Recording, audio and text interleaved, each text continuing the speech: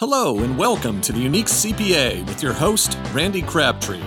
We're committed to creating a thriving community of accounting professionals who are physically and mentally healthy, fulfilled, and energized by their work.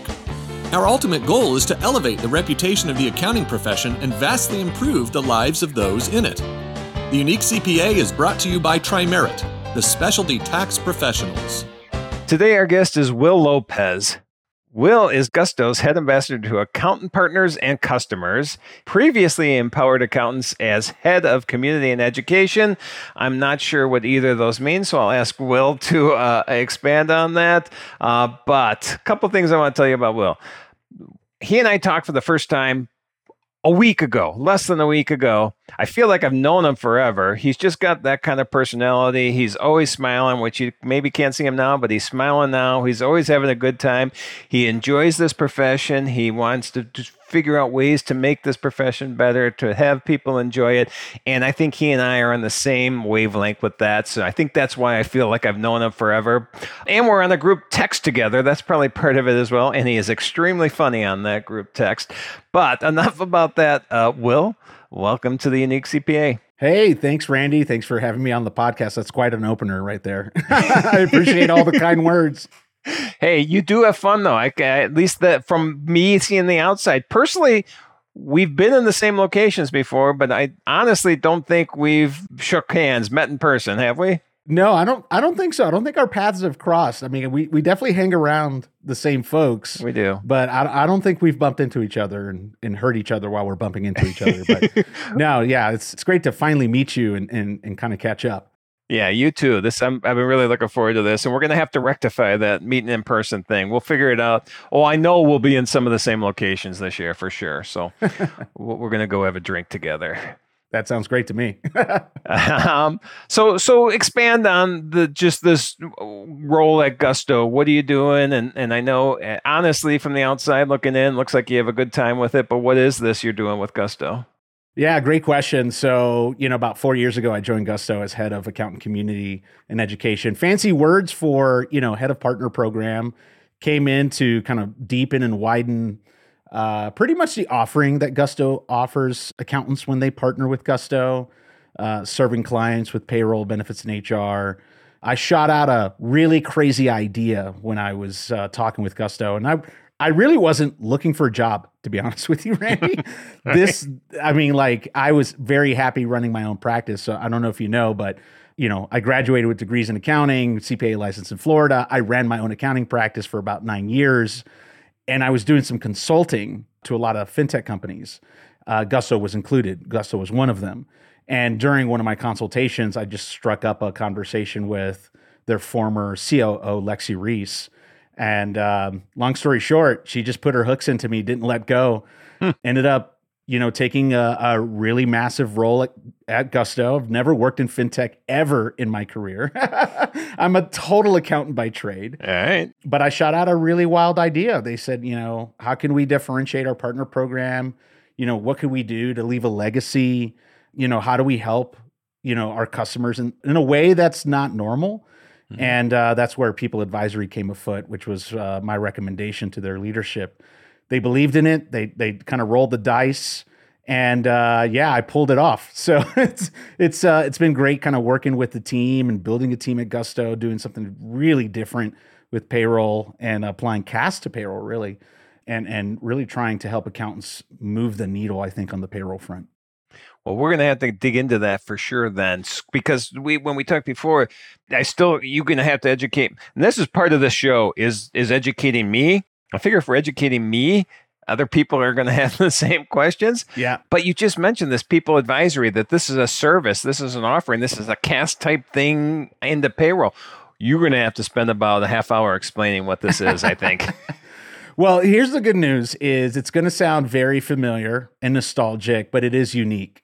And I don't know if you've ever read The Creative Curve. I have not. It's a great book, but basically it talks about how certain innovations and certain inventions kind of teeter on this line of nostalgic and unique. If it's too nostalgic, people will look at it and say, we've done this before, and it won't ever take root.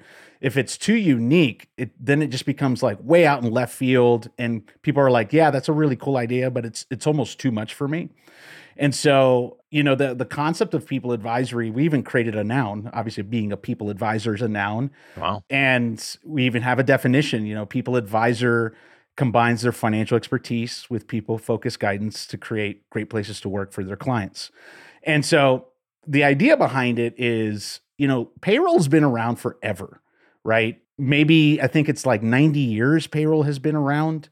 One of the oldest payroll companies, ADP, has been around almost as long as payroll has been around. Wow. And we've really not done anything in the profession to really push it forward as a concept.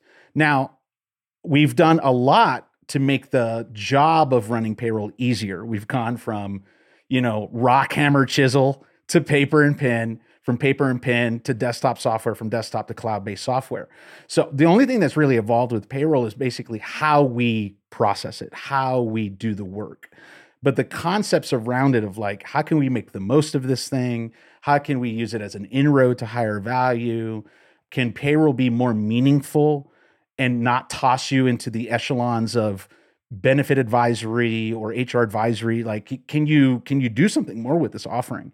That's basically the heart of people advisory, is to actually let this offering stand on its own, unbundle it from bookkeeping, because there's a tremendous amount of scope creep with payroll, and earn more revenue as a result of it, create new jobs as a result of it, inspire a younger generation to actually care about accounting in a different way.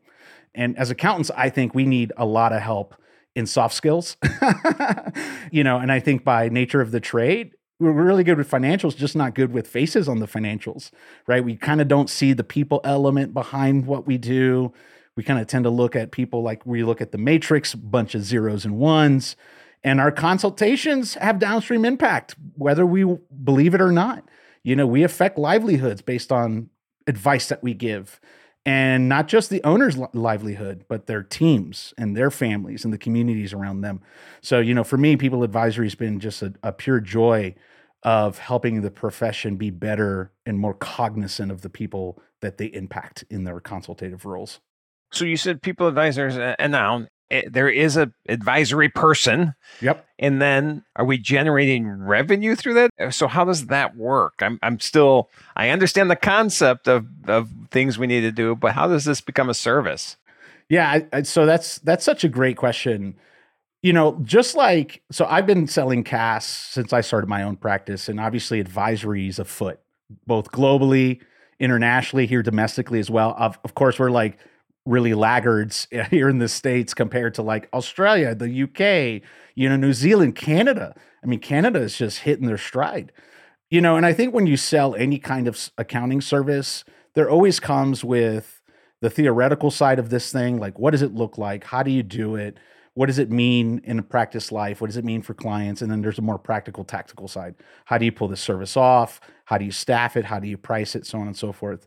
So for me, creating a new category of advisory, such as people advisory, was going to be a long-term journey. We had to first define what it was. We also had to help accountants understand, what is the history of payroll, benefits, and HR? Why are these things here in this work? Like, why do they exist? Where are they at today? Like, why have they become what they've become today? How is it important in the workforce life, or even an employer, your client's life? And then help theoretically accountants separate their roles from the offering. And I think in the beginning, I used to say this, I think accountants are suffering from a massive identity crisis flared by modern technology. And so because technology has kind of taken and made a lot of ease out of a lot of the work that we've done, us as accountants, we've kind of wrapped up our own aura and essence into that work. And we haven't done a great job of pulling ourselves away from that work and saying, look, we're different than the technology that we use. And I think it's no different with payroll. Yep. As accountants, we have wrapped up our IDs within the payroll process. We think that as accountants, our entire value is wrapped up in really outsourcing that work to us. And that's how we are seen as valuable. And I fundamentally disagree to the high heavens. And I've always have. And I found a moment within payroll to say, we can be different as accountants. We can free ourselves once again, just like bookkeeping was to financial advisory a decade ago. Payroll is to people advisory now. Wow. And so, we need to do a better job of looking at other practice lines and separating our roles from the things that we deliver to our clients. And so that was step number one, is really kind of like plant that flag into the ground. You're different than this thing. Gusto is different than you. We have a purpose. You have a purpose, and our purposes do overlap at some moments, but for the majority of times it does not. And so how can we at Gusto help you see that more clearly? You were like some kind of genius or something. You just developed this brand new definition noun. I think you're like, it was a team. It was a team effort for sure. I'm saying that's all you. You're like the Ron Baker of payroll. I mean, coming up with these new ideas that everybody is going to be following, and they're just getting the groundstone set with that with you. This is awesome. I'm excited about that. And this might be going backwards a little bit, but I want to talk about the industry in general. But before we do that, let's talk about your history in the industry, because you mentioned it, and I'm jumping around a little here, but you mentioned it, that you were running a practice before this Gusto, and your genius idea in Gusto came about. What is your history in the industry, in the profession? Do you call it industry or profession? It depends on the context, but I normally call it profession because I'm just in love with the profession. Like the industry, the industry can be a grind. The profession is beautiful. Yes, there you go. I like it. I'm going to try to remember that. All right. So what is your history in the profession? Yeah, exactly. So I've always told the story that I grew up in a very entrepreneurial family. Both my parents grew up very poor. They were born in poverty. I was born in poverty. One of the earliest memories I have was living in the back of one of my parents' businesses and taking a shower over a drain. What my mom would do would be boil like 2 or 3 gallons of hot water, mix it in with warm water, and I would take a cup and basically give myself a shower using a 5-gallon bucket, a cup, and a drain that was below me. Wow. But my parents loved entrepreneurship. They loved business. And I was absolutely just enamored by all the stories. My parents kind of had me late in their life, so they had plenty of stories to share.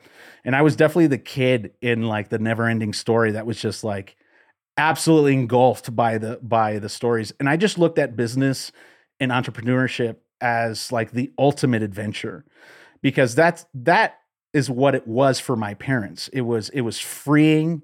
They saw their own success in it.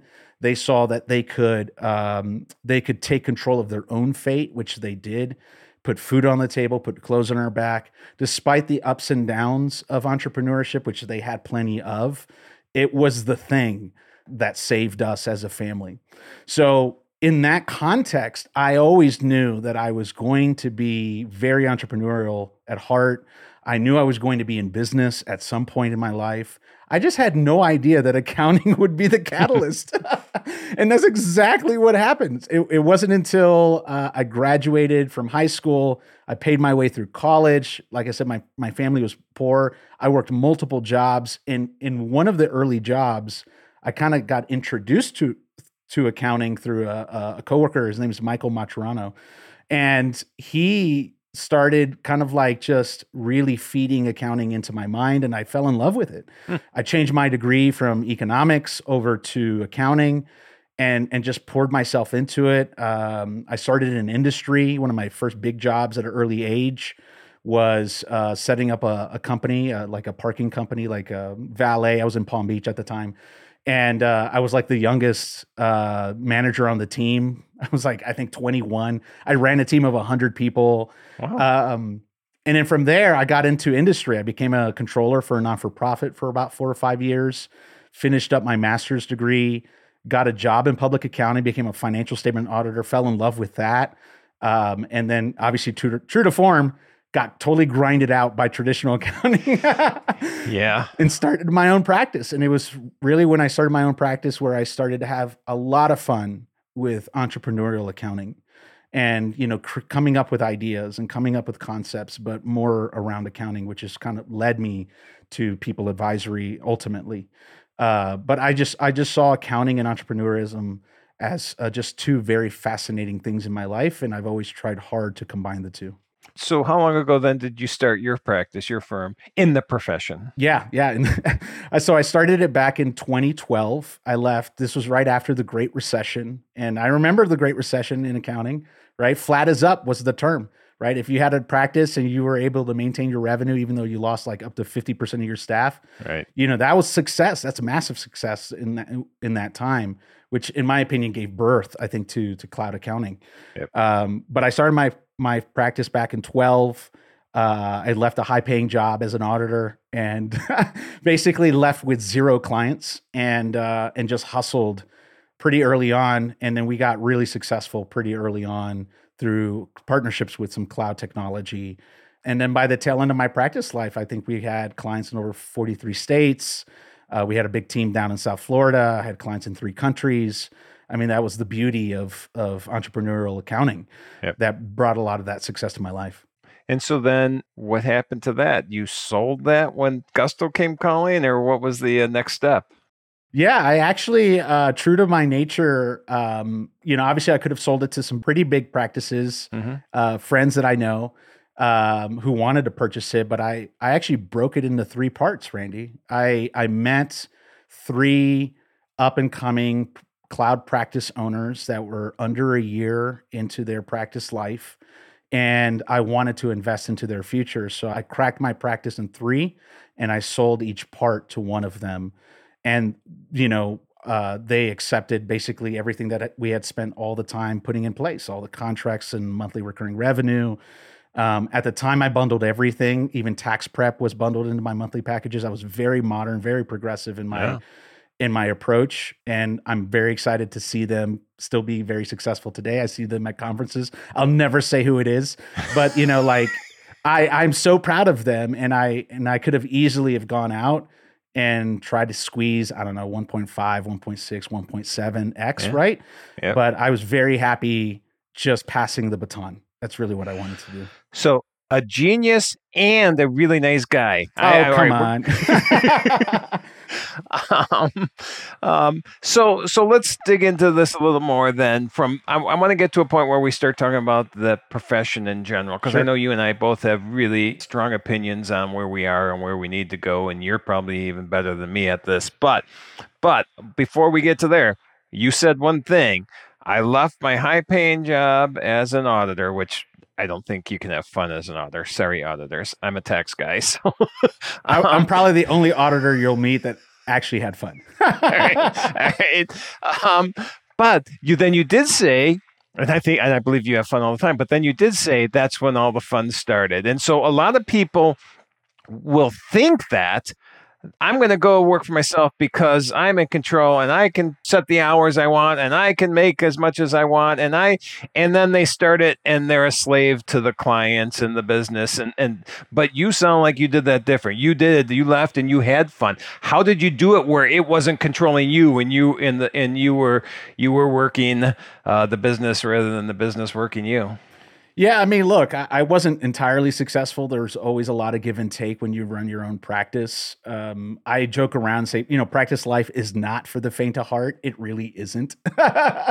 But I think one thing that just was impressed on me throughout my entire life, especially by my parents, is, applying an entrepreneurial mindset to whatever you're doing is actually what derives a lot of excitement out of what you do.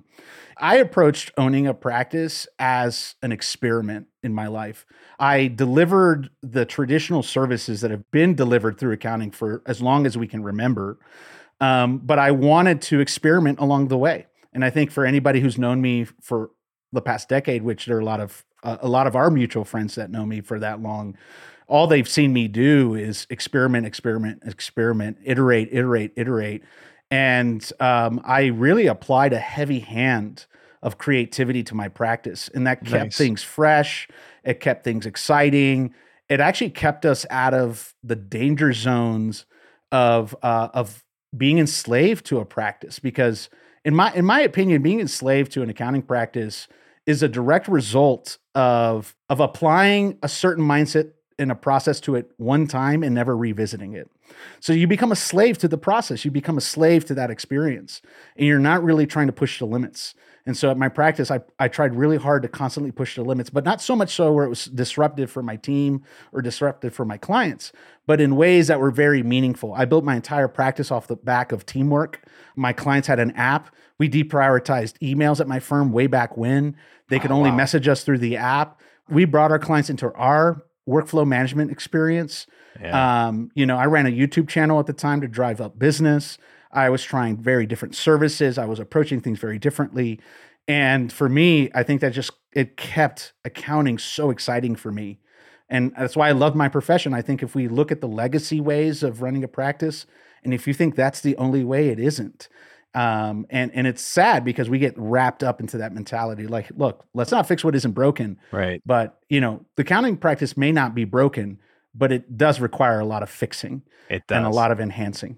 Yep. And you just said it too. I see a big difference between I call the same thing you do is the legacy firms. These firms have been around a while, they're multiple partners and then these, like your firm, these more entrepreneurial startup, whatever, 30-something, 40-something year olds running it, and the technology involved, and just being more innovative. Like you said, innovation is huge, where I see that happen. And this is what my impression at this millennial run firm, for lack of a better term, or right. Younger a firm that I just get so excited about, because I want to get the legacy firms and I'll just call them millennial firms, but that may not be the right terminology, to kind of interact and learn from both. Because I think there's a lot that can be learned from the legacy firms too. Yeah. But from efficiencies and technology standpoint, I think the millennial firms have we got to have a different term. Rather than millennial firm, what would you call it? Startup firm?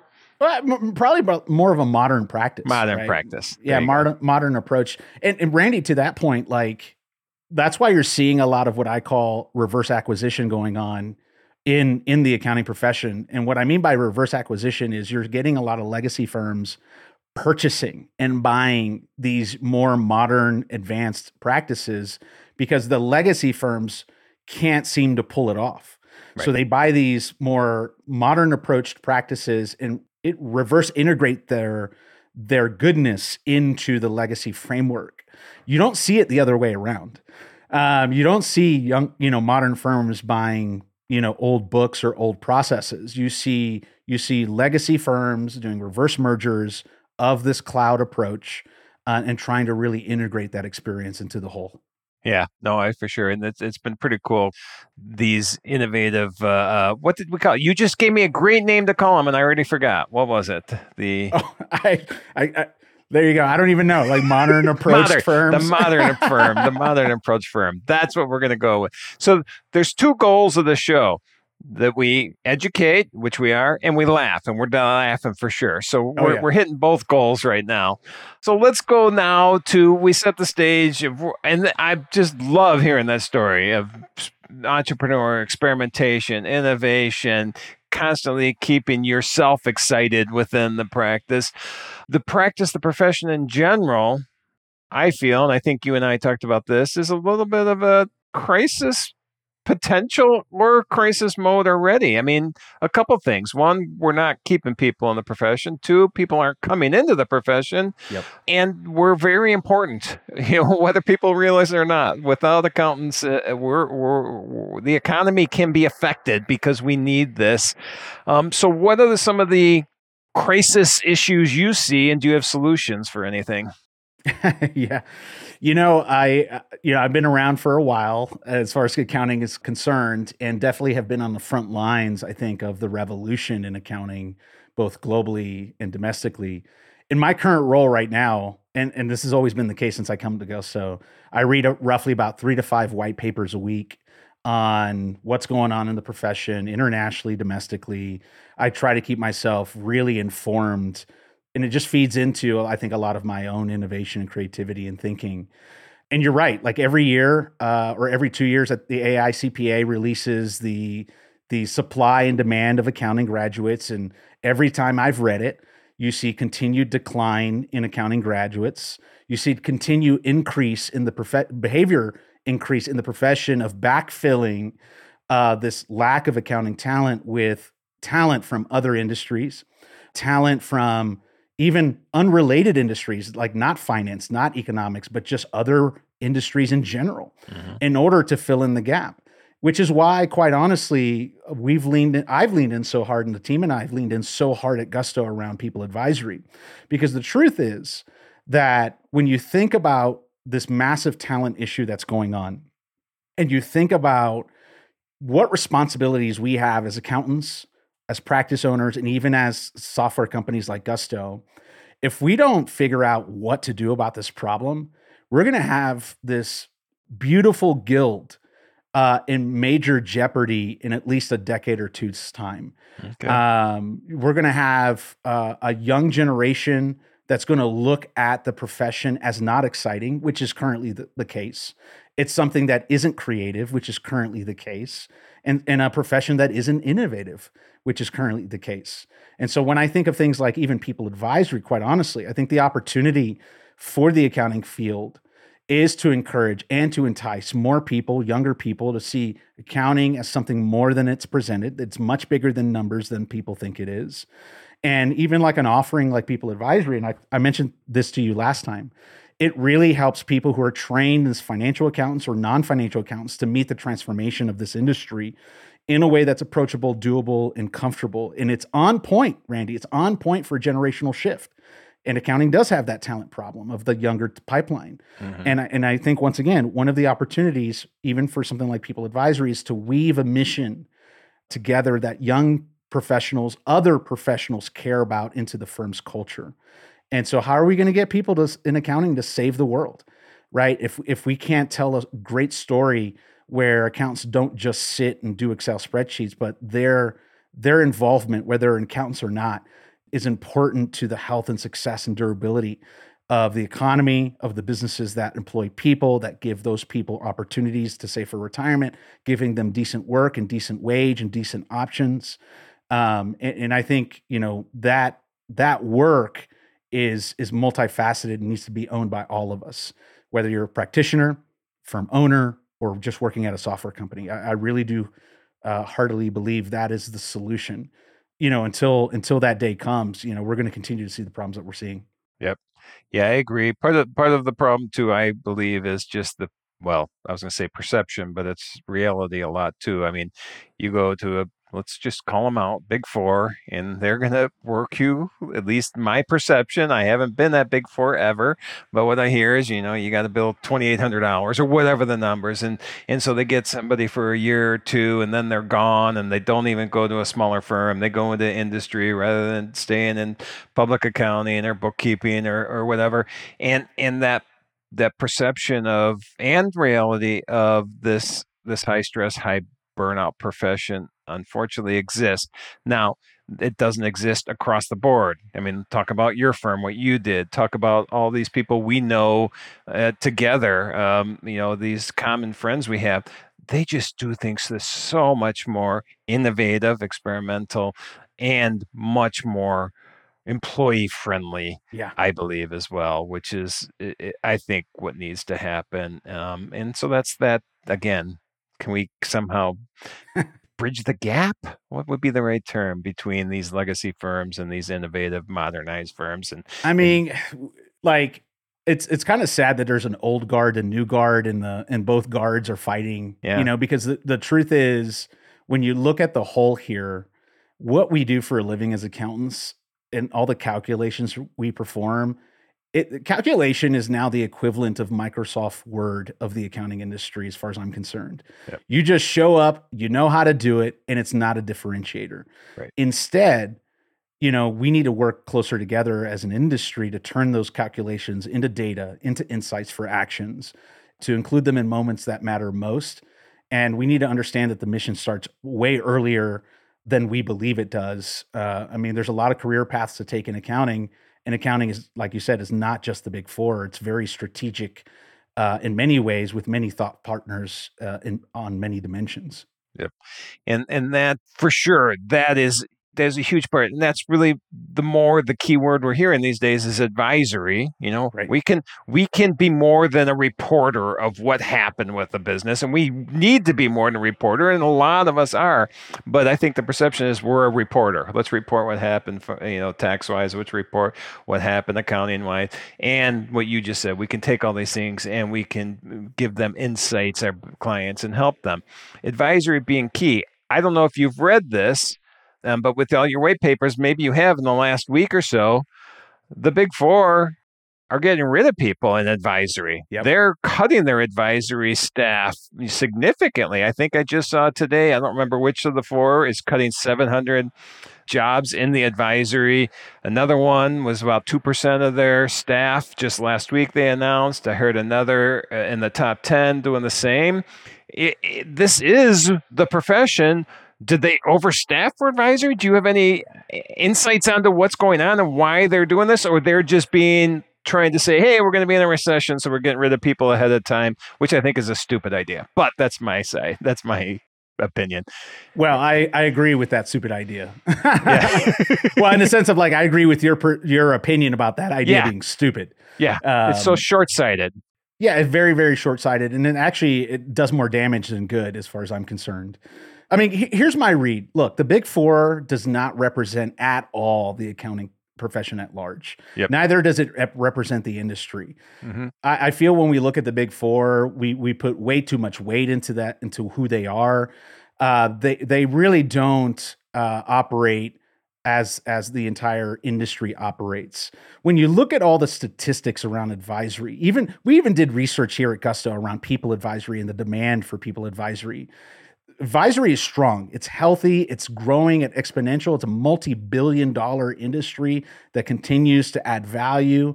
It's exactly what clients are needing. I mean, we ran a survey. We create a report every year now called the Guidance Gap. And the Guidance Gap at Gusto shows that there's a massive gap between the advice that clients need around their team and the advice that accounts are not providing around that element. And so the gap continues to widen, and we continue to fixate on financial numbers, even though our clients are crying out to us for more help and different kinds of help. They would even go as far as paying accountants 20 to 30% more just to include people-centered advice in the midst of financial advice. Yep. So, I don't know what's up with the Big Four. They may have overstaffed, but honestly, at the same time, we are in a recession. I mean, if you buy advisory through the Big Four, it's going to be infinitely more costly than if you were to buy it from Randy's firm or from Will's firm. So in my opinion, I think they're just probably cost cutting. And obviously the Big Four are overly priced, and they're going to still seek the same advice, just at a lower cost. And that means that's all sorts of good for smaller firms, because we just don't price at what they price at the Big Four. Right. So, I think there's a lot to say about the inflation that's at hand. There's a lot to say around cost cutting, and advisory too does have a cap, I think, in a lot of people's minds. If you do charge too much for it, people won't buy it. And I think probably what you're seeing right now with the Big Four is exactly that. Probably. And based on what you said, I have some statistics out there that I've done quite a few webinars and presentations on the importance of advisory. And one of the statistics out there, and you alluded to it, is I think the numbers are 79% of taxpayers or clients would pay, they said this, will pay for these advisory services to figure out, let's just say tax advisory services. How am I going to reduce my tax bill? What are strategies out there? And 35% of firms offer tax advisory. So the clients want to pay and we're not providing it. There's a need there. Let's go bridge that. We're bridging gaps today. Let's go bridge that gap now. And this is usually a higher value offering, higher billable, because you can show the benefit. I just saved you $32,000. I paid you, charged you $4,000. That's a pretty good return on investment, or whatever it is. And so, yes, I agree completely that is the way we should be going, and that there is a need. Yeah, and we're not seeing anything different. I'm not seeing anything different here at Gusto. Like I said, we did that survey called the Guidance Gap. It surveyed 1,000 businesses that use Gusto, and the top four key findings were: one, business owners still see accountants as trusted, valuable partners. I think the survey, 2 in 3 business owners were basically saying that their accountant has made their business more competitive. 2, especially when it comes to people in a tight labor market like we're seeing right now, owners do need guidance on how to retain their employees. Retention is everything right now. And accountants don't offer services to help their clients retain their team, which is why at Gusto and through our team, People Advisory's absolutely soared in success. Nice. We have over 3,000 firms now that are People Advisory certified. We have hundreds of firms actually offering the service to their own clients. And then what you're seeing right now is like in an economic downturn, owners also need help finding additional funds and sources of revenue. They're not comfortable navigating the uncertainty, and especially an economic downturn. They need to find money. They need to find different ways to find money in order to keep their team and stay afloat. And right now, accountants are just leaving absolute money on the table by not offering these kind of people-centric, people-focused services, and risk losing a massive competitive edge. Yep. And not only leaving money on the table, but probably leaving time on the table. By my standpoint, what I mean is they can save time by doing these higher value advisory services, whether it's people advisory, tax advisory, or client accounting services or whatever. Everybody in our profession is just work. Not everybody. We have innovative people like you that have done things different, but the perception is work. And there's only so many hours in a day. And if I'm billing by the hour at the same rate, I'm cap out what I can make. And when we start adding these value-added services like people advisory and that, now all of a sudden there's probably a higher billing rate, if you want to call it that, or a higher value rate to charge the clients. I think that's important to find these ways that we can be more important to our clients, more helpful to our clients, more insights to our clients, but also help us as professionals as well. Yeah, absolutely. And what's interesting too is I think the reason why I think a lot of firms struggle in adapting to the current economic situation, whether it's right now, 10 years ago, 20 years ago, 30 years ago, is because they just don't approach practice life as something that should reflect society as a whole. And if you were to approach practice life as a direct reflection of the clients you serve, the communities they help, and society as a whole, then you would actually be modernizing and staying up to date with all your services and your approaches to clients. And so one of the fundamentals, in my opinion, of just accounting is the best investment you can make for your firm is in your people. And important career development can be available for accountants and bookkeepers and professionals constantly. And that's actually what's going to keep you on the competitive edge. Don't look at it as a one and done kind of motion when you're running a practice. Say to yourself, does my practice reflect the society I currently live in?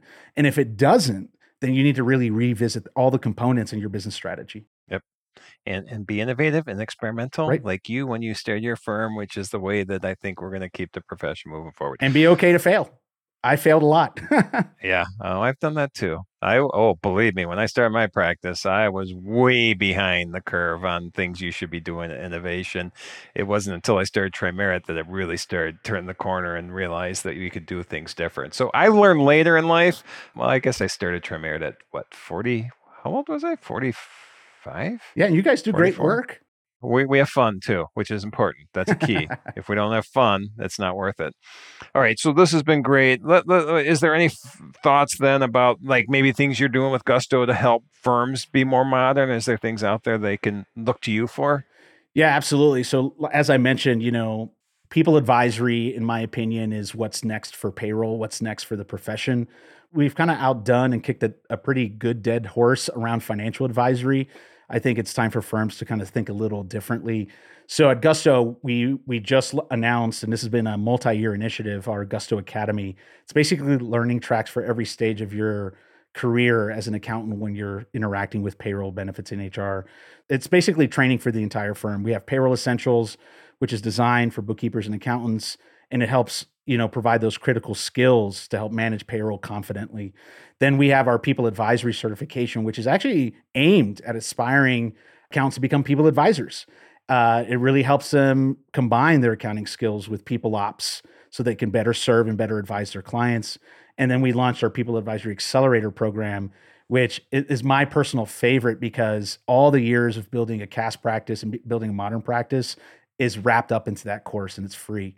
So we basically taught firms how to monetize people advisory, how to package it in a 3-tiered service, how to price it, how to staff it, how to market it, how to talk it. And it's really designed for firm leaders and explores all those elements and accelerates and collapse that time to market of taking this concept of people advisory and then monetizing it, driving recurring revenue for your firm. So we have the training. We have the technology now through People Analytics, which is now our new product that provides KPIs around people advisory here now at Gusto through our Gusto Pro dashboard. So all in all, I'm personally very excited for accountants. If they're looking for a new adventure or the next adventure, in my opinion, around advisory, people advisory is it. There's, and I think it's going to grow beautifully within the profession. And it's really exciting to see so many firms pick it up. Okay, then let's give people a way to get more information on that then right now. I usually ask this at the end, but I think this is a perfect spot. If they want to find out more about People Advisor, this whole course for free where you would educate them, where would they look for that? Yeah, great question. So they could visit gusto.com, or more directly, you can go to academy.gusto.com.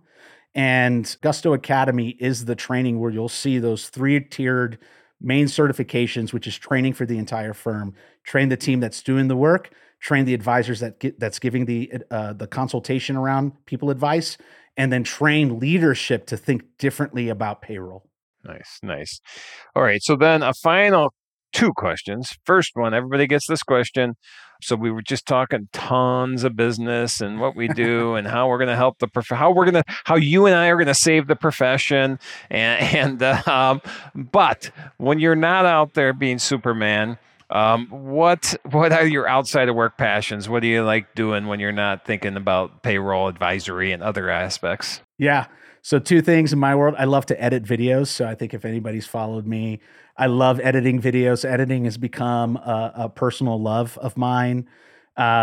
People journal, Randy. I don't journal, I vlog. So that's my version of journaling. What you see as far as video content for me is basically how my brain works, which is pretty spastic.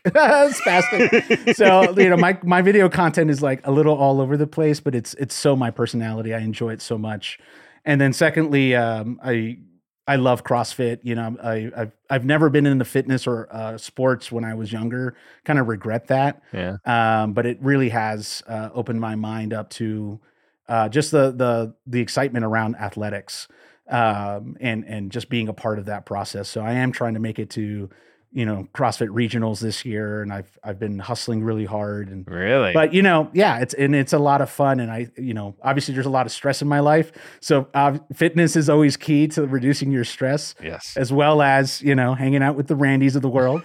But having a CrossFit beer has been a joy. Yeah, that's right. That's right. So does this mean no beer? And I don't know if you're a beer guy, anyways. But during this CrossFit season, or I would say it's probably more hard liquor nowadays. So, keep the calories low. But, in the end, I'm not a professional athlete, right? I joke around, I'm a professional amateur. And so, if anything, what it does is it just allows me to have a ton of fun, move around. And I still drink beer. I still drink with friends. I go to conferences and, I enjoy my time.